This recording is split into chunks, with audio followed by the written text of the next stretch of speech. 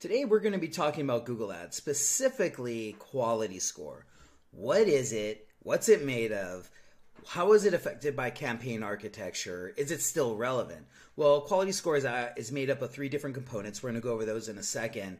And those components are kind of mid funnel, if you will, in terms of the actual decision making that a user does when they're in your Google Ads campaign. So when they're actually in the keywords and actually about to select it, about to click, or they've actually post-click, that affects all the quality score, right? And there's been a movement to see if it's even still relevant. It is still relevant because we're still doing some strategies previously on how we used to buy. That's a single keyword ad group. A single keyword ad group, SCAG, still relevant? Yes, it is. A lot of people still use it. I use it. It's not terrible. But now there's obviously STAG, which is single theme ad group. And I use that as well. And both, I actually use kind of mixtures of both, to be honest. And it's not necessarily one or the other. Each one has a plus and minus. But it's really, what is the best for your client, right? And is your client set up enough to do that, right? To do either one or the other. Quality score is a factor of the previous edition, single keyword ad group. However, it's a great canary in the coal mine for STAG, which is a single theme ad group. So let's go over what a quality score is first. Then we're going to go over both basic campaign architecture elements. And then we're going to talk about how we can improve our quality score. So the first is, what makes up a quality score? Well, it's your expected click-through rate. And this is the likelihood that your ad will be clicked or shown.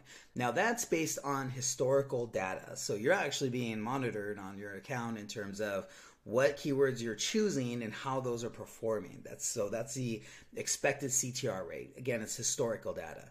The next is ad relevance, and that's how closely your ad matches the intent behind the user search. How likely they're going to click on your ad based on those keywords that are shown. So that's why it's so important that you include the keywords into your ads, because it's one-to-one. They search for it, and if they search for automotive, right? Or they search for automotive repair, and automotive repair shop near me comes up. Guess what? It's being clicked on.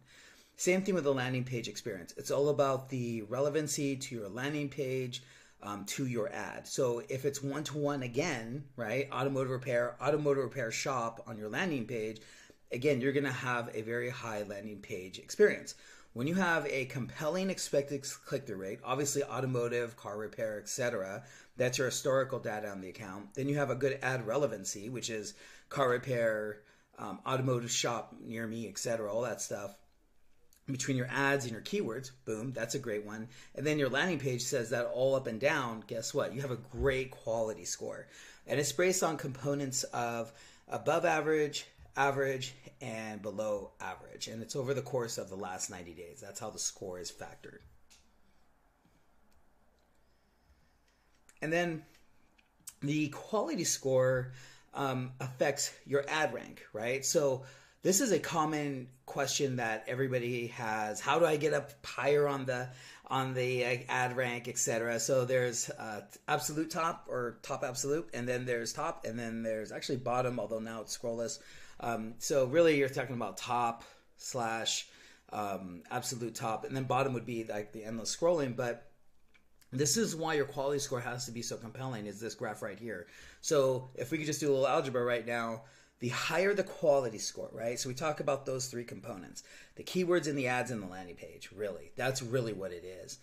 And then the historical data from the account, or the CTR data. So the expected CTR from your compelling from your compelling keywords that are included within the ads, that's your ad relevancy and your expected CTR, plus the landing page, will make a very compelling quality score compared to your cost per click, which is usually done through smart bidding, right? Let's be honest. Or if you're doing manual bids as well, who knows how long manual bids will be here.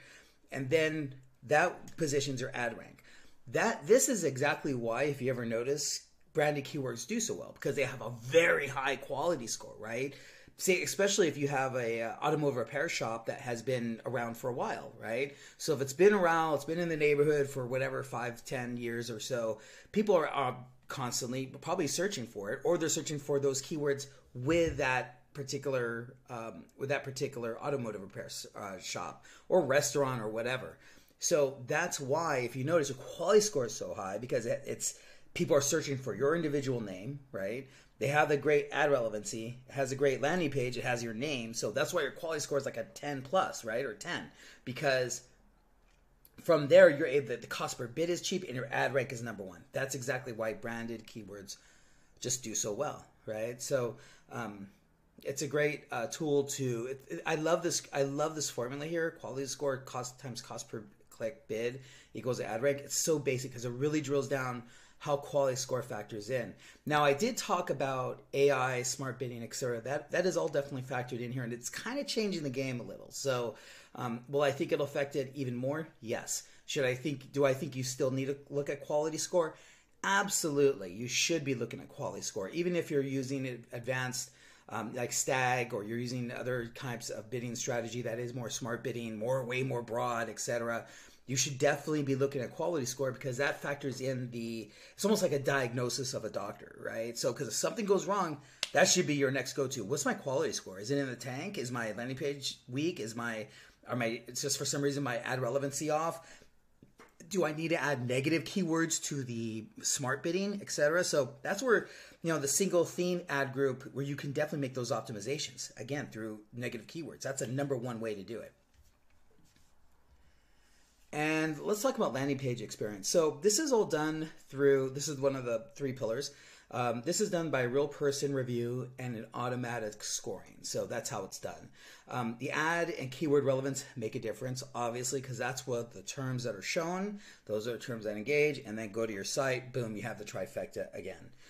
The score is really about relevant content. That's why it's so important to have the words that you're looking for that somebody is doing in search, to have them on your site. It is like mini SEO, so to speak. Also, it's making sure that, most of all, this is really important, guys, because it's not enough just to have a site. It has to look real. It has to can't look spammy. It can't look ghetto. It can't look like a blogger page or something. It has to look real, right? It has to have good, even like reviews, testimonials, etc. This is where a lot of people fall short. Why? Because there's a lot of products that have been flooding the market lately in regards to nutrition, in regards to gyms, in regards to exercise equipment, in regards to even makeup, etc., stuff like that. These products, sometimes they look spammy. The site doesn't look good, right? And it's kind of, that's where you may get a ding on your quality scores through your landing page experience. Even though it has the product on the top, if it looks spammy, guess what? You're going to get dinged. You're not going to. So make sure you actually have a quality site that navigates, that scrolls, that has different products. It just doesn't look spammy or like a scam. And then, of course, good navigation, right? It has multiple products, etc. And sometimes there's only 1 or 2 products. I get it. But then if it has 1 or 2 products, you should definitely be filling up for reviews, testimonials, all sorts of stuff. That gives you more relevancy and more street credit, right? Another thing is making sure it loads quickly. Information is above the fold, not hidden. And controlling your bounce rate. Definitely take a look at your bounce rates. Make sure they're at a decent level. They're not like, if almost everybody's bouncing out, it's probably because it looks like spam or it's a mismatch somehow. So keep that aligned. My greatest hack is like competitors, right? So I sometimes have clients that want to target competitors, and the first thing I say is, well, your quality score will take a ding, right? So what I would say is this: invent a page that has competitive info. So like I think we've all seen these sites where they have you versus a competitor, and that could I'm not sure it could even name the name, but maybe like a different product, etc. Those do pretty good if you're doing competitors, because you can kind of lean into that a little bit more. Because if you're using a direct competitor, right, and they send you to your site, which is completely named something else, your quality score is going to take a ding, right? So, and really even competitive surrounds they're kind of looked on nowadays. But, if you ever want to do that, if that question that comes up, that's a great way to kind of like keep your quality score up if you're targeting a competitor. Expected click-through rate. This is how likely your ads are to get clicked when they're shown for a keyword. It actually doesn't take into account position or anything like that, or match rate. Actually, match rate, all that stuff doesn't. It's usually just considered exact 1-to-1. how this keyword did previously, period. Above average or average means you shouldn't have a problem. Below average, you should definitely be changing out your text. It means there's a mismatch somewhere, that, you know, somehow you're not using those keywords that you're using in your campaign now, and it's just somehow dragging down your score a little. So consider changing ad text that's closely related to your top keywords that are performing well. Also, for expected click-through rate, one thing that should always be in the they should definitely include are site links and extensions. I mean, that's just a great way to improve your overall CTR. It's good practice, because what site links do is they extend out your ads, so you just have more real estate, more options to choose, right? Higher the CTR, the better the score, right? A lot of people don't like them sometimes, but I'm a big fan of them. I think they're very cool, especially in search campaigns. Ad relevance. Again, this is how closely your keywords are to your ad copy. Best practices: your keywords should always match your ads. Your ads should always match the corresponding landing page. Again, I think you guys see a theme here, right? It's all making sure it's synonymous. You know, when you don't have that, that's when you have problems with your non-brand, right? Especially, it's amazing how much of the landing page. You know, a lot of people think it's just the keywords and the words. It's not the landing page, but the landing page has to have those key terms that you're including, right? If it's too agnostic to it, it's not going to be matched, and your quality score will go down. So you have to kind of make sure those keywords are directing to a site, portion of the site where it has that. Some people still direct to the homepage all the time. Like, no, that's not it. Especially if it's non-brand and it's a little bit in an agnostic opportunity area that you don't necessarily go after usually. You know, you're going to have to invent or some kind of make some special section where you discuss those particular opportunity keywords, right? And then right now we're going to talk about SCAG versus STAG, right? Single keyword ad group, single theme ad group. And then there's something called SPAG that eventually we're going to talk to down the road. SPAG is the product ad group. So what I love about that is that's more for shopping, and that's been gaining a lot of traction over the last couple of years. So I've definitely been investigating that. We're not going to talk about this one just because we don't have the time. I want to kind of keep it to what on task. Otherwise, this video will be too long. Cool. So right now, let's talk about STAG versus SCAG. So single keyword ad group on the left, it deals better with, you know, smaller budgets. Budgets where you're kind of just sniping, you're just going after keywords that you know do well. This is good for a lot of local stuff. Like I said, we had the automotive repair. We had, you know, for a lot of the broader stuff, that's kind of like where you're spending just a little bit heavier, a little bit more national. You're just kind of just trying to optimize. And for single keyword ad group, what makes it different, or what was the biggest, I would like to say, issue is when you were using it, right?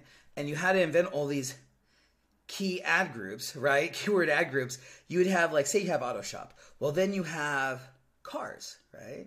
And then, well, wait a minute. Do you do imports only? Do you do foreign? Do you do domestic? Do you do trucks? Do you do 4x4? You see what I'm saying? Just on those cars alone, or even a dealership or whatever, but just on that alone, you see where you're going. See how many groups just appeared? Same thing goes for like transmission, right? Or same thing goes for engine repair. Well, you have oil change, you have tune-up, you have air conditioning repair service. You see, like, you just go through the list right there. Now, you're probably not a specialist shop. You're probably more of a general automotive repair, right? But even if, like, you're selling, say if you're selling say if you sell tires too, right? And then you could just, like, you go into that again. You're just like, well, is it car tires, truck tires? You see, so automatically it becomes just really heavy in terms of the volume. Then you have to make all the ads, and then you have to make variants on those ads because you need at least 2 or 3 ads per ad group, right? So it just becomes a little neurotic sometimes. However, with the single theme ad group, it's more intent based, right? And you have the opportunity to really just say car repair, right? And then you have truck repair, and you have 4x4 repair. Now, and you do have a little bit agnostic. It can even be car repair, and then truck repair could be kind of interchanged with 4x4, right? It just does do a little bit more in consolidation. Also, too, I kind of don't agree with this because say if you did consolidate it, you're going to need like several. You're still going to need ads for each one of those, segments, right? You're still going to need an ad or ads for your 4x4, your truck, and your car, right? Even if it's domestic and import, or foreign, but you're still going to need those ads because here it just says, oh, you just need one ad group. I don't. That's garbage. Like you still will need that, no matter if you're using Stag or not. So because it's the best practice, because you want, again, think about it. You want your keyword to be one-to-one, right? So when you do that, say if somebody even does use the thematic ad group and they say, well, I have a Peugeot, I have a BMW, and I'm looking for tires for a BMW, right? You want that ad group ready to go that has those keywords already. So it's not as agnostic as you think. It seems you're still going to need those specific ad copies still at the ready, uploaded into the ad group itself. So it's not as easy as it seems, right? It's just, like I said, more intent-based. It's more theme versus syntax. It's also, like I said, the use of smart bidding and AI. And it is the more go-to for TROAS, targeted CPA, etc., right? Because you're trying to let the algorithm drive up that ROAS, right? So it's not as like click focused; it's more intent focused, right? Now, when you say something like that, it's when you're using like the TROAS, etc. You can use TROAS for an automobile shop. Probably not. It's going to be lead gen. It's going to be site visits, etc. Maybe like call to conversion with calls, etc. You're not going to necessarily do those TROAS unless you're, like I said, you're a national brand, you see, or you're buying tires or whatever. So that's when Stag really flexes. So yeah, let's see. Let's go down one. And then optimizations, right? So let's talk how we can optimize. So impression share and volume do matter. Try to always keep these solid when you're scaling or when you're trying to drive optimization. To scale quickly, work with words that have a compelling CTR. 1.5 is their benchmark. I was surprised to see that. Should be definitely. I'm always a big fan of 3 or higher. 2, 3 or higher. At 1.5, I'm like kind of concerned. Check your speed. Rewrite low CTR ads. You got a low CTR, rewrite it. It's that simple, folks. It's not that hard to rewrite a CTR.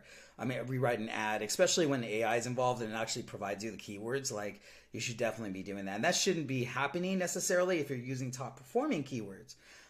Ensure that your top keywords are in your ads, again, the low CTR, but also use dynamic keyword insertion. So dynamic keyword insertion is that bracketed element when you're actually in the headline and use a bracket keyword and you insert. That's based off your keywords that will be entered.